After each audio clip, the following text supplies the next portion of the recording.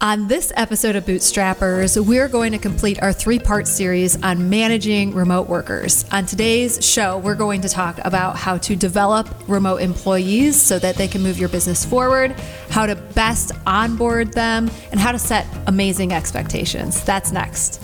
Welcome to Bootstrappers, a unique program designed to help make your business better. From property management to remote workers, Bootstrappers is here to help your business succeed. Bootstrappers is a production of Anaquim LLC, so let's lace up those business boots and join Bootstrappers with Jeremy and Gwen Aspen.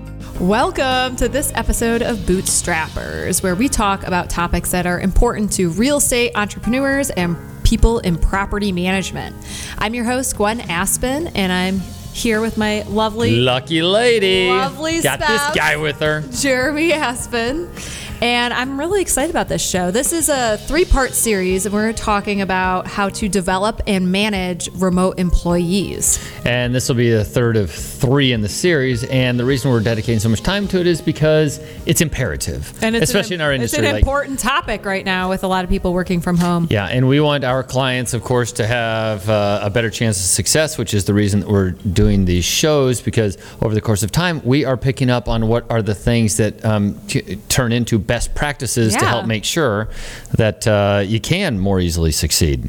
This is Bootstrappers powered by Anaquim, and we help transform and scale your business, improve profitability. It can be virtual assistants, it can be after-hours call center, it can be the maintenance hotline, leasing, or just full-blown back-office support.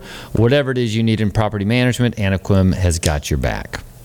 So in past shows, we went over a number of things that are important when managing remote teams, and I just want to cover what's in there. There are links in the show notes to those two past shows, but some big topics. One is building trust with team members on the front end and getting to know them personally.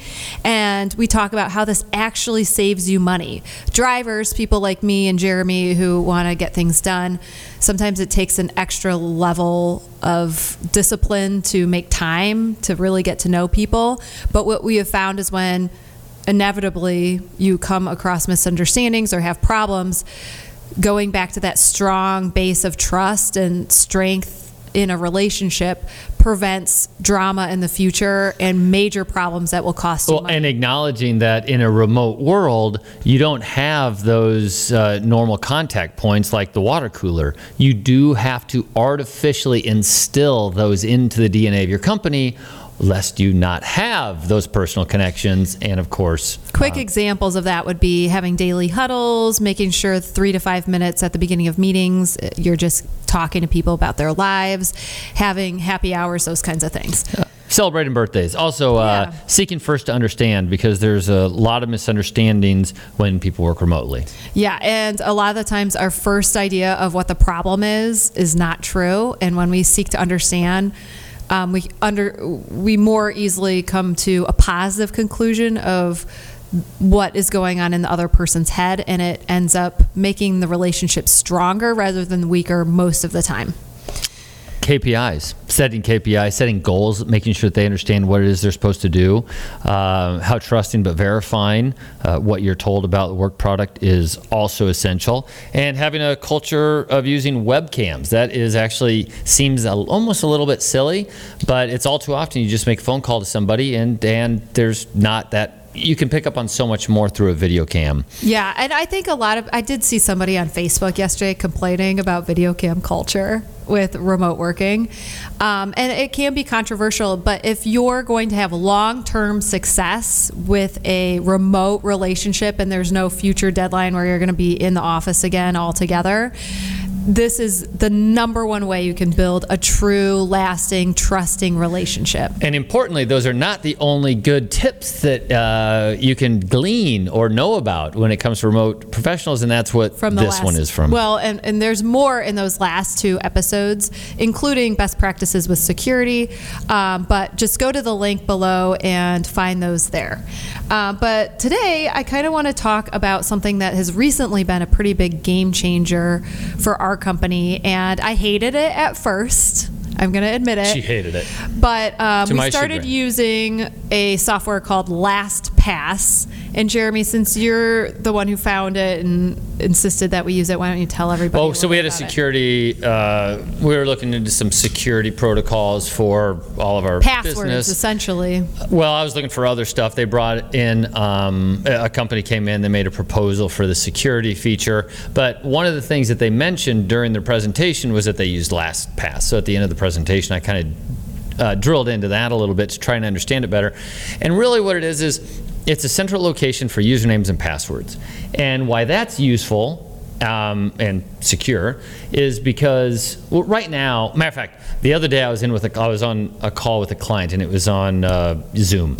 And so they went to a notepad with their username and passwords for all of the access to their different portals. Well, if you're a hacker, that's the first place you're going, because one, it's Like, you mean notepad in the computer? Notepad. Right. Yeah. Notepad okay. in the computer, which is no safer than actually writing your username and passwords on a notepad. So, so the notepad is super dangerous. And so I told them about this. What LastPass will do is it'll house the username and the password. You open it. So here's my routine in the morning. I open up my LastPass, and then from there I open up my different portals, email, bank account information, all that stuff, portals. And you can also save password, notes, social security numbers, anything that's sensitive. You just save it right there, and you can deploy it whenever you want, but it's super encrypted. I mean, there's some downsides to this. Well, and here's the benefit with employees. So you can have, like, historically, in companies or in organizations that we've previously worked in, the passwords were stupid. Like, ABC 1 2 3. Welcome 1 2 3 or 5, something like that. So with LastPass, Note to self, you could have really hard passwords, and you don't have to tell any of the employees what the passwords are. Yeah, so that's actually the cool thing. Send them an invite, and they never see the password. So if you have to fire somebody, then you just go into LastPass and turn them off in one location. You don't have to think, wait, were they in HubSpot that one time, or were they in this software? And then you have to change all the passwords. And if you're not using LastPass, you change all the passwords. Now no one in your company knows how to get into anything. Yeah. It's such a mess. So it is a pain in the butt to get started. But once you get in the habit of using it, it's pretty awesome, and it just makes you that much more sophisticated and secures your company that much more.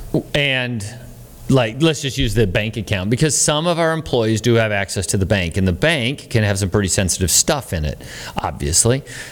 In this case, you send them the link, they click on the button, it opens it up, it inserts and the password. in only a view-only function. It can be, or it doesn't have to be. It can be whatever their job requirement needs. But whenever but then they click on it, it opens up, and they never know the username, or they never know the password, and that's important. It is. It really is. Okay, so I want to go on to some other topics that are important.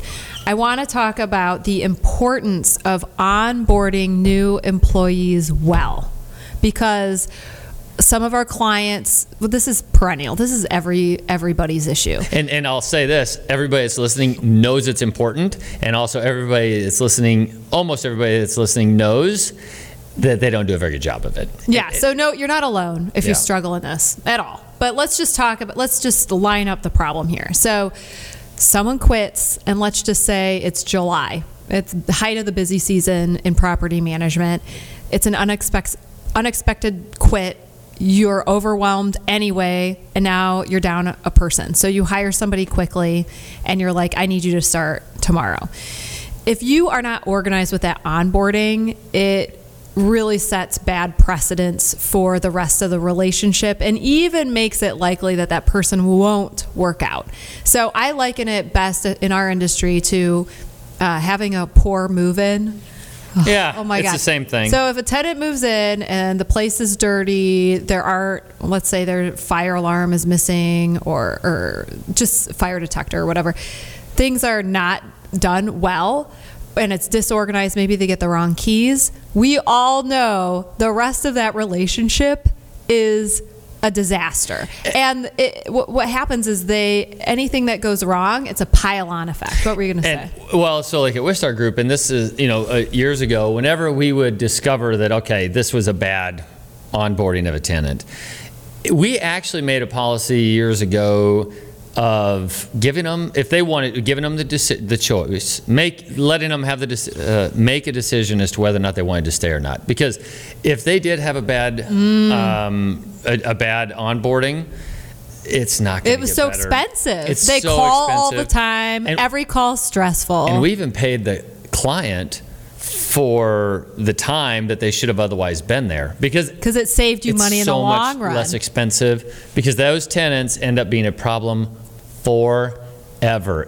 They're jaded, and it sticks all the way through the relationship. God forbid it goes on for more than a year, because you have the same problem year 2, 3, and 4. They hate you. And that's kind of the same idea with with any employee. So let's walk through, if the onboard goes poorly, what happens with an employee. So basically, what it would look like is they come on board, they don't have the tools, there's not training organized for them, they don't know who to go to for the training because they never met anybody in the company. And what it starts out is that it makes them not respect the job right from the beginning. It makes them lazy because there's so much downtime. They think their job is waiting right on the front end, which is really bad. And then it also sets a tone that incompetence is allowed in this position. Like, just be totally incompetent. It's totally fine. You can get paid for just doing a mediocre to terrible job, and we don't care. And so all those things set up the relationship for failure. And just to kind of frame this a little bit, we all in this industry, well, in business generally speaking, it's not like it's a rarity that any other industry is always putting out fires, but we do. Every day we wake up, a lot of what we do is putting out fires. Just keep in mind that if you don't dedicate time to your new employees, remote or not, then there is going to start being a compounding effect. Just like the way it works with interest. It's an emergent system. You have one little problem here, like you can't get to them. They have half of a day that's wasted. Okay, you've set the tone. They understand that maybe they're not going to be all that busy. The remote or the employee is going to feel a little destabilized, because what did they get themselves into? Is this company actually all that organized? And if it's not, well, my future doesn't look as good. Things start to pile on really quickly, and you start to lose the equity that you could have otherwise built by spending time with them. So my point is that even if there is a fire that you're putting out, let that fire burn if you have to. Oh, okay. So the fire might be less expensive than not onboarding. Letting the fire burn is going to be less expensive than letting it... letting the onboard go poorly. Interesting. I like that point of view. Unless it's actually a fire. But here's the other thing that we can do ahead of time. Actually a fire, put that out. Here's the other thing that we can do. So people often don't put a lot of effort into their processes and procedures that they don't use very often, like onboarding. So if you're a small company, you're going to onboard 2 people a year? So you're like, I'll figure it out when I get to that point. But if you're really organized about it, then you don't put up with bad behaving employees because you're afraid of letting them go. So that's a big thing. And you know that when you onboard someone, you give it the best chance of success. So I really recommend that people put effort into just writing down a good onboarding practice. So let's talk about best practices.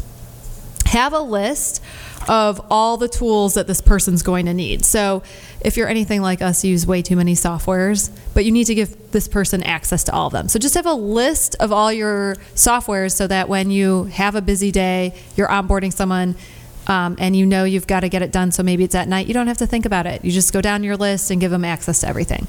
Also have... in the software, this is actually something you need to talk about. You're really good at having job titles in the software, so the privileges are set up ahead of time. Can you talk about that? All right, so at least in Rent Manager, we have roles. Roles. Right? And so you assign people to roles. And in the roles, you can assign the privileges or the reports. So what they can see and what they can't see. The dashboard, the ribbons, the filters, everything can be done at the role level. So that whenever you hire somebody for a position, you assign them the role. after you've given them the username and password, you assign them the role, and they automatically have access to everything that they need and nothing that they don't. And nothing that they don't, which is a very important part of it. If they do not need to see the financials to your property management company, then don't give them access to the financials of your property management company, because all that could do is maybe cause problems. And don't let them see credit card information or social security numbers and things like that, because especially if they're remote, they should not have access. Never assign privileges at the user level. Never. And if your software doesn't let you have privileges, get a different software. Get a different software package, for sure. Because the other thing is that if they change roles, which often happens with remote professionals, they get promoted. Okay, well now they need additional role. They need additional responsibilities. And if you, let's say you let somebody go in that role, now you just assign them, this remote professional, the new role, for privileges in that role, and it's all done. Everything's done. It's really easy. It's a lot easier. So another thing is have your job description linked to all the processes and procedures that this person is responsible for. This is awesome because when you're training them, that job description becomes your checklist. Like, okay, now, do you agree that you're proficient in applications? Check it off the list. Now we're on to the next process or procedure. Also, if they quit abruptly, you can make sure no balls are dropped in the transition of finding a new person. You can make sure all those procedures are allocated to different people and you're sure what they did and what they didn't do. Why are you laughing? Because at 50 years old, you say something like balls drop, and it would be a great opportunity for me to make a funny. I feel like I do this. I'm not going to do it. Every show, I say something that you take as a sexual innuendo, and I never know I'm doing it. No, it's not sexual. It's just, it's like getting old joke, like your balls. Anyway, it's not for this show. Okay. All right. Okay. And then the next one is, outline things that need to be covered when you onboard someone. So I'm going to tell you, when I onboard U.S. employees, which I don't do as often as people in Mexico, I have an outline of things that I have to go over about culture and how the company works or whatever. And it's not like beautiful, but it works. And then I cover everything I need to with any U.S. onboard. And it gives me so much more confidence when I'm going through the process. I think that just the confidence of being organized is worth getting things done on the front end. And some good things to go over and have in your onboarding would be like history of the company, your org chart, culture, values. Meeting, and culture is more than just your values. It's like, what's your meeting cadence? I'm calendar driven, so I'm like, if you want to meet with me, you have to give me a calendar invite. Which, by the way, I don't think we've mentioned it in any of these series, but Traction for your meeting. We've never mentioned it. Not once. But do it. Oh my God, Traction is just something like it. Having a cadence, which you mentioned, to your meetings is really the only way. Having effective meetings is the only way to make sure that your business can move forward. And then setting expectations, for us, being on time to meetings is really important because it's expensive for people to be waiting. And I'm going to use this as an opportunity. It's anecdotal. When I used to live in Mexico, I had a team, and when I first got there, I had gone through the training, like, hey, you have to understand that they are, and the culture in Mexico is to be a little bit late and behind.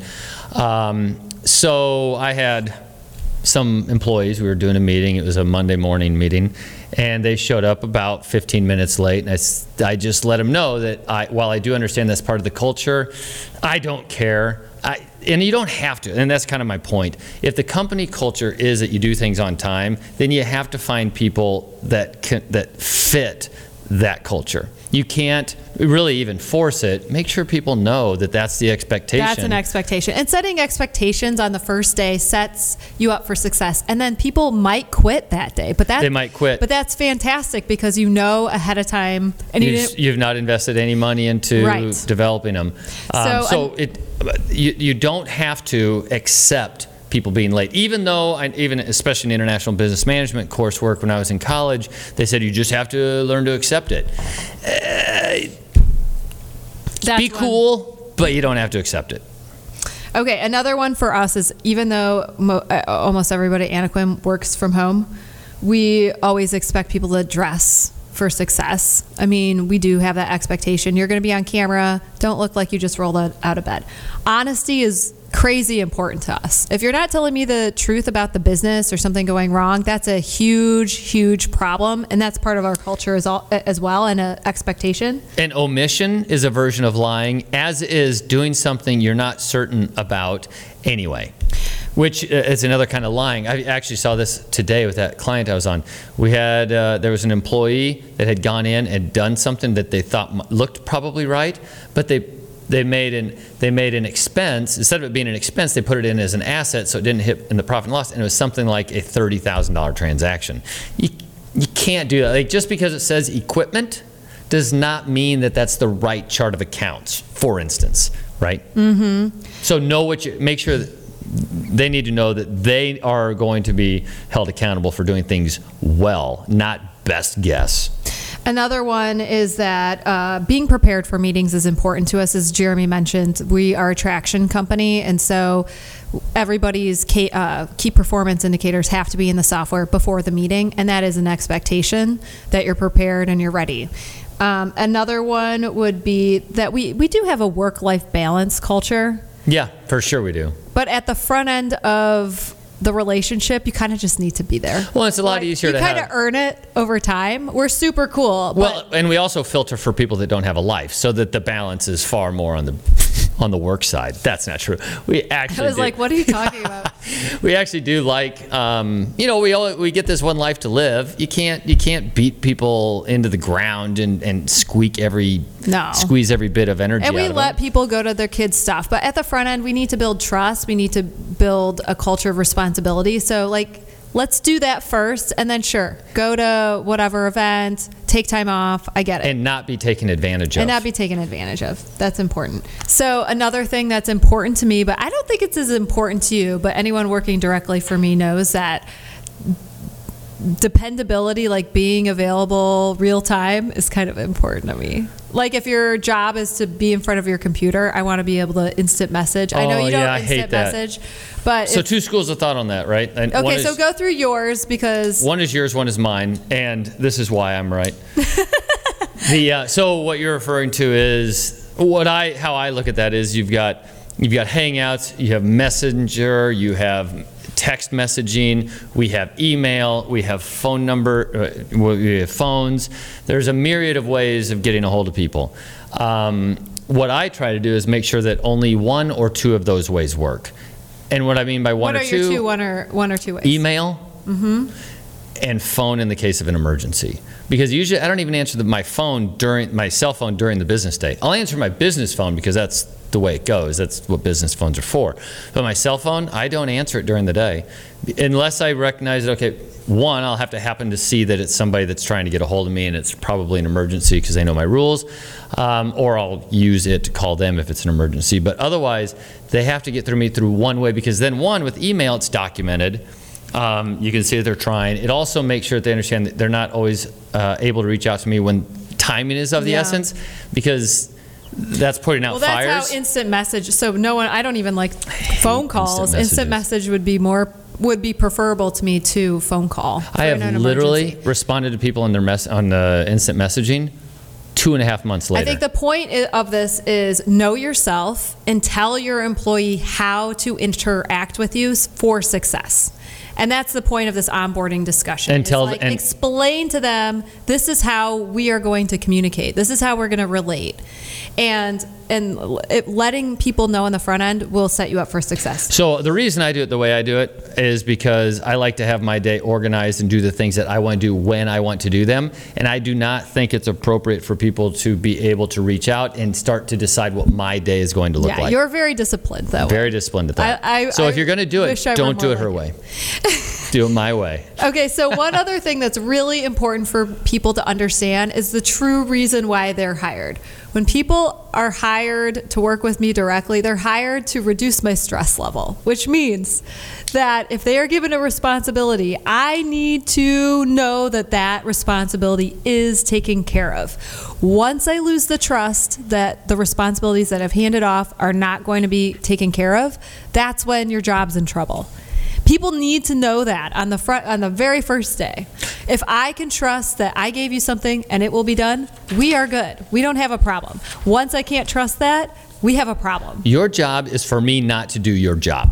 Yeah, or to this is my biggest nightmare. If I'm driving home from work and I'm wondering if you did your job, we have a problem. You're on a list. But that's a really great thing to tell somebody on the first day. If people know the expectation, they will rise to the expectation. And you can still care about people and have high expectations. As a matter of fact, there's a point to make that you are probably demonstrating that you care about somebody more by giving them more of that responsibility, because the likelihood that you're going to have to end up paying them more in the future is a lot higher. That's so true. Because they're becoming more useful. Another thing that's important in onboarding is if you're someone's direct manager, just tell them your weaknesses on the front end. Don't make them have to guess. Be like, I suck at email management. I'm not super organized, and you may have to remind me of things. Those are my weaknesses. Sometimes I'm rude in emails because I just get to the point. And then people won't worry about it. They'll be like, oh, she told me she was rude. This is an email that's straight to the point. She told me that on the front end. I'm not going to spend all day stressed out that I'm getting fired because she wrote, just exactly what needed to happen without a nice first line or last line. Well, if I'm being honest, sir, I think my biggest weakness is that I work too hard and care too much. Don't do that. No, but don't do but that. I think managers need to be honest about their weaknesses on the front end. It also creates a culture of honesty, which you don't want people lying to you when they work for you. Yeah, if that they know you're not perfect is humbling, and it humanizing, and it's just easier to work with people like that. So let's talk. So we just talked about onboarding and how to onboard for success. I want to talk about offboarding, because one of the biggest problems with remote professionals is we don't onboard them correctly, we don't train them correctly, and then we fire them super fast. Very common. And I say we, I mean like as an industry. People fire remote professionals at a faster pace and have less of a tolerance for the learning process or mistakes than they do a domestic employee. Well, and I believe that might be because they think it's less expensive to have high turnover in a remote world. It's not, because the people, generally speaking, the people that are training that person are the more highly paid people, usually in the United States, that are doing the training. So the cost of turnover is identical. That's such a good point. Yeah, you've got to do that. You've got to make sure that you're dedicating the time to the employee because they're an employee, not differently because they're not there. And because, frankly, this is the world we're in now. If you're not good at operating remote professionals or virtual assistants, then you're also not able to manage your historically normal, I don't know how we're going to refer to them. Domestic employees. Domestic employees, or your resident employees, because it's kind of the same thing now. And it is a little bit more work managing remote workers, because you have to be more disciplined. You have to be more disciplined, more organized, and be thoughtful about creating a relationship of trust. And it just takes a lot more forward focus and discipline. I don't know how else to say discipline. Well, it's understanding what you need to do and then having the discipline to do it. And I'm telling you, the companies that are going to succeed on a go-forward basis are going to be the ones that know how to operate remote professional virtual assistants. Yeah, it's going to be a key component of business on a go-forward basis. And so if you find yourself having higher turnover in your remote team, you're in trouble. Yeah, and I would say people look at their management success. If they have high turnover with people in the office, sometimes they think, well, I have to put less effort in with remotes. This will be better for me. But if you're bad at managing people in person, you're going to be really bad at managing people remotely. Yeah. And we not the other way around. And we probably turn away as much business as we take on, because if we pick up on them not probably being good at managing people, then there's a very good likelihood that it's not a long-term relationship with us, because they're not going to pull it off. So I want to tell on myself. And I have a story where I was a really bad manager because I had this remote professional about 5 years ago, and I was managing her. Were you ruined her life? That one. Just kidding. Well, yes, I think about her all the time. So it's about 5 years ago. I was managing the customer service team, and I was not honest about her lack of success or her weaknesses in the role. I was telling her, but I said it in such a nice way. You couldn't blame her for not realizing that she was getting close to being fired. And then she was shocked when she was fired, which is essentially me ruining her life. I have never forgotten that. And then I since saw a TED Talk, and I can't remember who it was or what. TED? But I saw this TED Talk where they were like, it's not nice to not tell people the truth. And I really had to reflect on my desire to be liked, which was really, it's still important to me. And I always have to remind myself, like, my job as a manager is not to be liked. It's to manage people well. And sometimes that means them not liking you at the end of the day. So being very clear about somebody not succeeding in a role is important with remote positions as it is with domestic positions. And people avoid conflict, and they avoid saying hard things, and they don't like being uncomfortable and telling people the truth. But when we fire people and they're shocked, we have to recognize that that is a failure on our part as managers, not their part. No one should be shocked when they get fired. And if they are, it's the manager's fault. And if you're holding them accountable and you're going through these procedures correctly, you're going to be able to front load your knowledge of whether or not this person is a good fit. And no remote teams are going to succeed when we avoid problems or avoid conflict. So I just think it's a really important point. Another important point is that using a software like we talked about at the beginning, LastPass, when you offboard people, because they don't know any passwords or anything, it's super easy to just get them out of LastPass. Then they don't have access to anything. And then you're not spending all day trying to change passwords and think of what they have access to. And you're not exposed. You don't have to worry about them having had the usernames and passwords in their browsers, which they otherwise very likely would. Oh, yeah, that's interesting. Yeah, those passwords stick around for a long time. You're right. They have like a cache of passwords. And if you don't remember to change the password, you are okay. And also, I mean, in our industry, we're responsible for a lot of private information, so we can't be lackadaisical about. Well, and trust accounts. I mean, you get into a trust account, boom. There's hundreds of thousands of dollars, millions of dollars. I'm having stress, even though it's not happening. Just talking about it. Okay, so we went over onboarding, offboarding, and important things there. I also want to talk about developing people. There's a huge misunderstanding in the industry and working with remote professionals in a general business sense that people who are from other countries or work remotely, people that you never meet in person, that they cannot be developed at the same rate or with the same skills as an employee in your office. And this is a huge problem because we're losing the potential of these amazing people who they want to learn how to be better business people. They want the experience. They want more responsibility. And we're just not utilizing their skill set when we have this limited mindset. And I kind of think that is a hangover from back in the day where, well, actually, even the term virtual assistant, it implies that this person is really just there to do menial tasks. And that's why we don't use the word. I think that is a hangover from in the day where we weren't such a global economy and we were just starting using remote labor in other places. It's a hangover from along 15, 20 years ago. Right. And it does not have to be that way. And we actually changed the name to Remote Professionals so that we could start off with a framing of what they are. I mean, you think about that word that I came up with, that title. You're brilliant. Brilliant. Remote Professional. I mean, okay, it understands that they're not with you, that they are overseas, they're somewhere else. And though it tells you and everybody that they are professionals, which is not the same as assistant. You can have assistants that are professional, but being a professional is, if you're looking for people to hire and you're hiring professionals, it helps them understand the way that they need to be treated. And the way they need to act.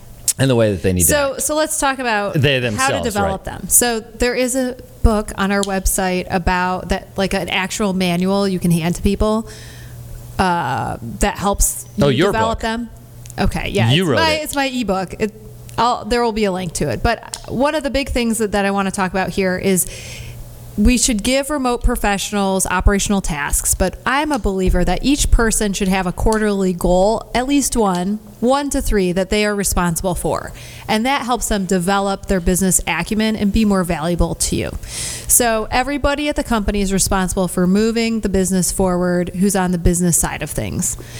And so we do that through traction. But when we're starting with people who are maybe entry level, you might have to spend a little bit more time helping them create milestones for that job. So I'll give you an example at Anaquim.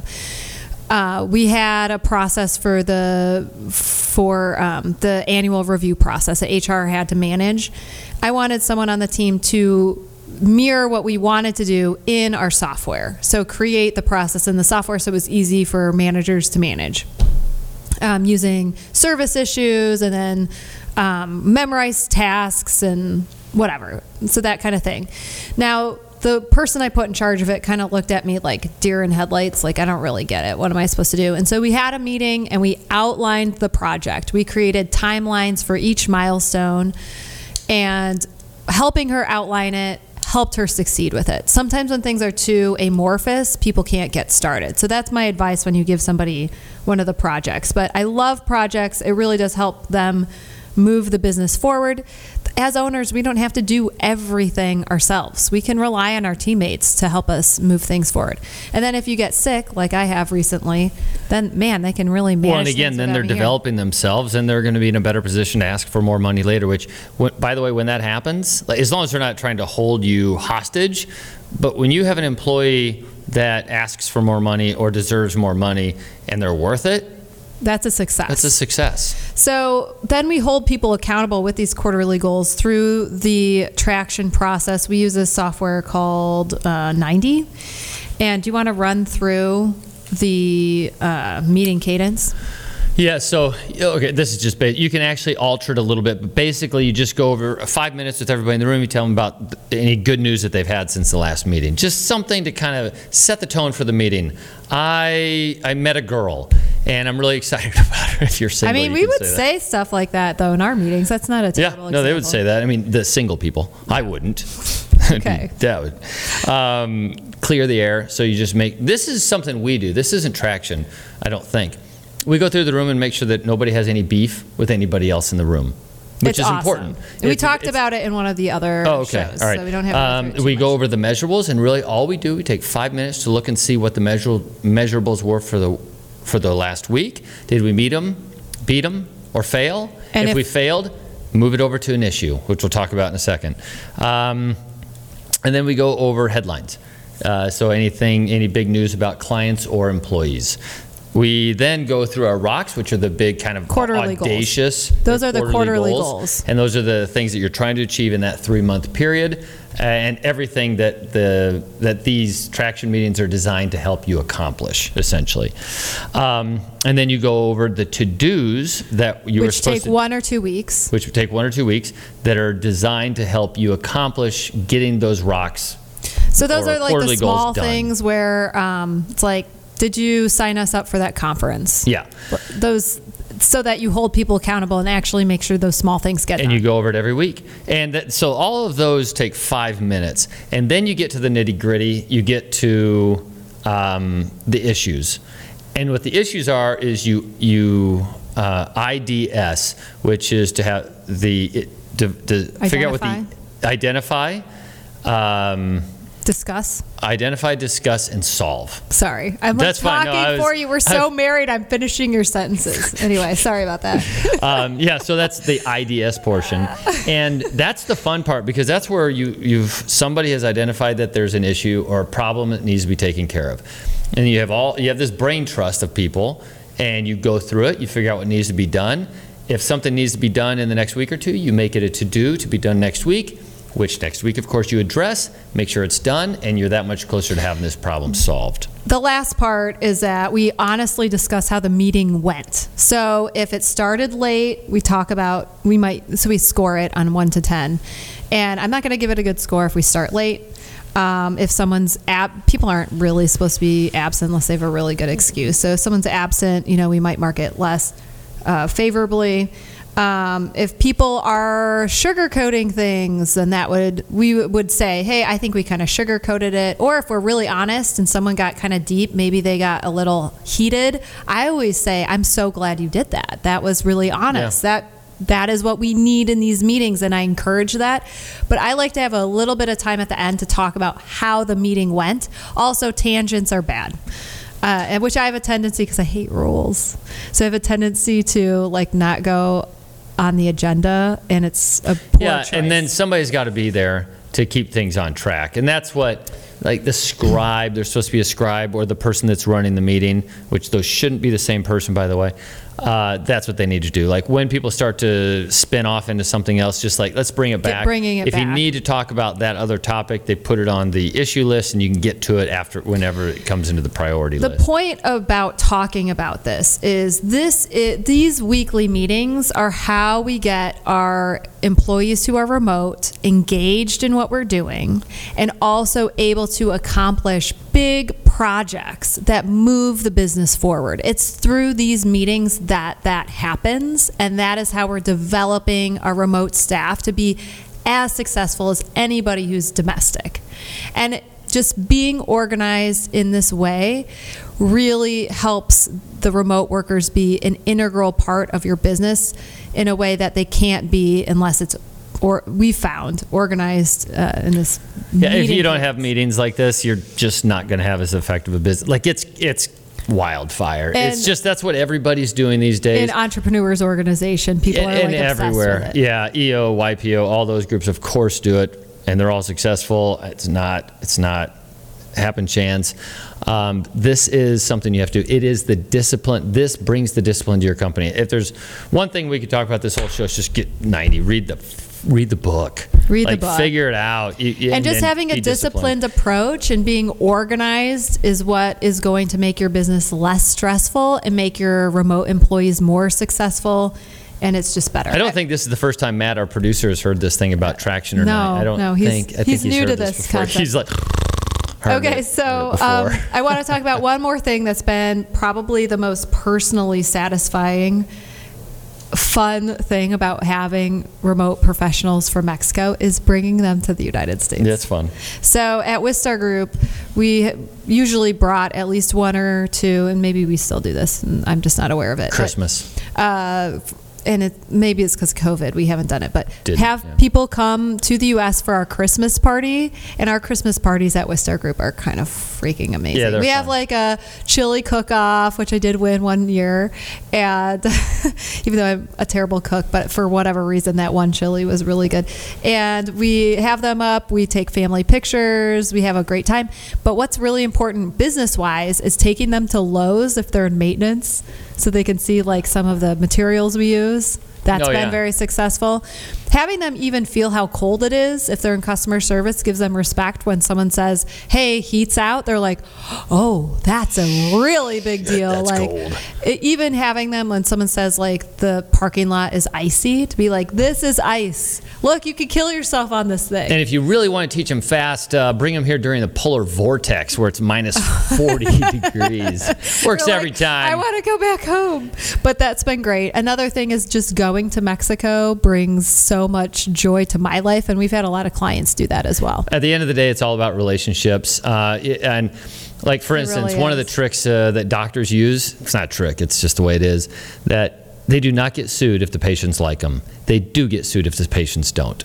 It's black and white. It's just really good business practices to... If you're an underwriter for insurance of doctors, that's the biggest question you can find. Do the patients like the doctor? So that's a great segue, because the book giveaway, because we always give books to the most insightful comments on YouTube.